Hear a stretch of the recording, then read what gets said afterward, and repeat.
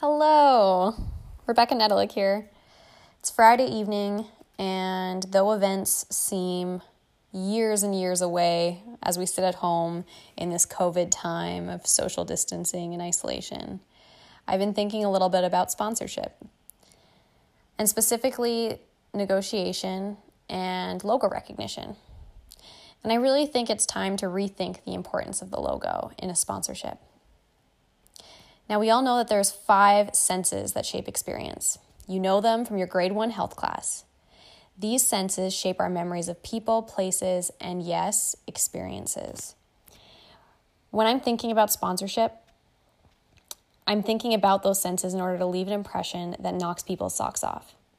There are some senses I care about more than others. If it's an event, then yes, the food better be hot, and if the room smells like farts, no one is sticking around. But honestly, for the sake of this conversation, smell and taste are totally irrelevant. What is important is what people see, hear, and feel. The sweet spot? You'll find it when all those senses come together. Heck, I can hear the angels singing already. All right, first one, see. This is what every sponsorship package I've seen in the last 5 years focuses on, the logo recognition. And the activation space, where the brand can be seen, how big, how many times, and how exclusively. And honestly, it often surprises me how the levels change based on how many times your logo is placed through a room.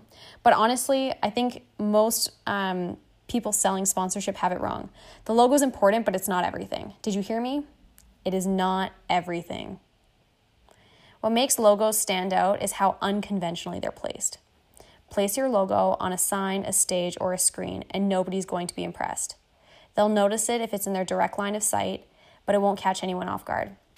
A perfect example of this is billboards. You're driving down the road. How often do you actually notice a billboard?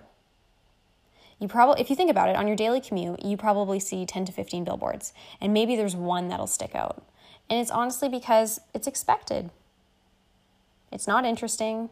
You're used to seeing it. So what? Be unconventional while keeping the integrity of the brand. Put your logo in conventional spaces only when it's matched with the 2 other senses. All right, so what are the 2 other senses? The first one is hear. This is where things get critical. Is your brand acknowledged verbally? How does the speaker acknowledge it?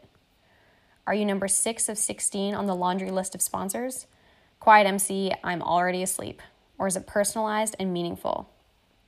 The example I'm going to use is the keynote introduction. So you're at a conference, there's a keynote, and there's somebody that gets on stage from your company to do that introduction. I spend a lot of time working with that person to craft their speaking notes. And the reason for that is because it's not about just representing the company, it's about representing themselves and making sure that they're aligned personally with what they're about to say. So what? People can feel that. They can feel that passion and excitement. What people see needs to match what they hear. So the logo recognition, what you're saying about the company and the brand, it needs to match what's coming out of the person on the stage's mouth.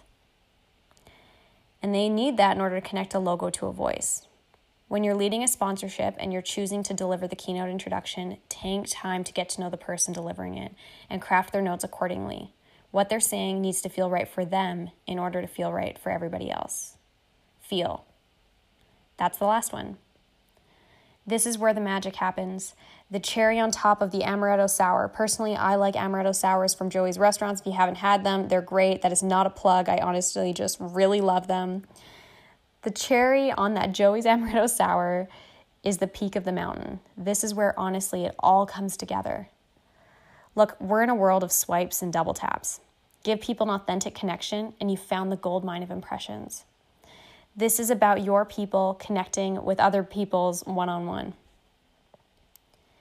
If you're sponsoring a coffee station at an event, for example, your people better be chatting them up. If you paid $2,000 for that photo booth, P.S., I know somebody you overpaid, your people better be there to push the button for them, to help them hold the phone, to help them take the photo. These interactions are an opportunity to offer a helping hand, to engage in a quick conversation, a smile, or in some cases, maybe even a hug. Not during COVID. In COVID, it's strictly elbow bumps. I take this part of my job very seriously. Whenever I'm engaging a team to go out and do an activation, to be on site at an event, it's always about being the nicest person in the room. Together, these three pieces with your brand assets, the see, your voice, the hear, and the interactions, the feel, you've got a recipe for one doozy of a good impression. I hope one day we can return to a time when events are a real thing and they fill our calendars once again. But until then, I'll just keep thinking about this.